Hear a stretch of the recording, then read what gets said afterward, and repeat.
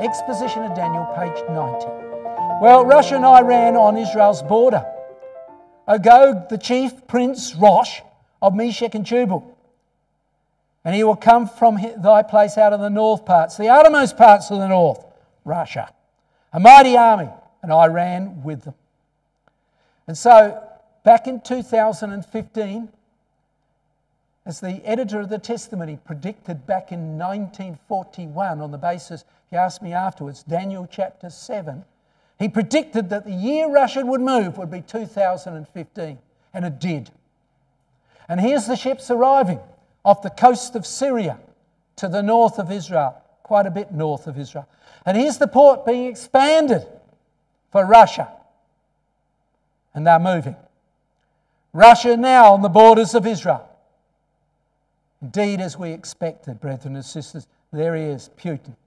And Russia, right on the borders of the Golan Heights area up there. Yes, there's the United Nations peacekeepers between there, but that's all. And so we can see the scene changing, brethren and sisters. And the Russian Navy off the coast. There it is in the Mediterranean.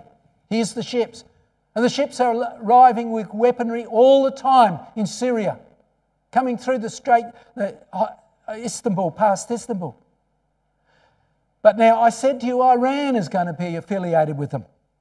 Here's 10 of the bases in Iran, nuclear bases. There's some of them. And Iran is preparing itself to attack Israel.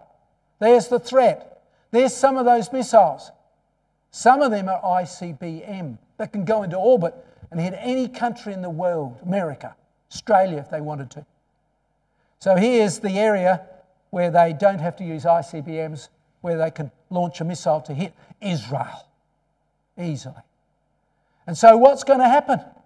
Well, the start of this year, the leader, the chief of staff of the military, without Netanyahu's approval, stood up and said, look, I've got to tell you this. Iran is preparing just weeks away from a nuclear weapon. And then take that box below. He went on to declare that Iran was just months, if not weeks, away from the nuclear weapon. Yes, it would be bad, very bad.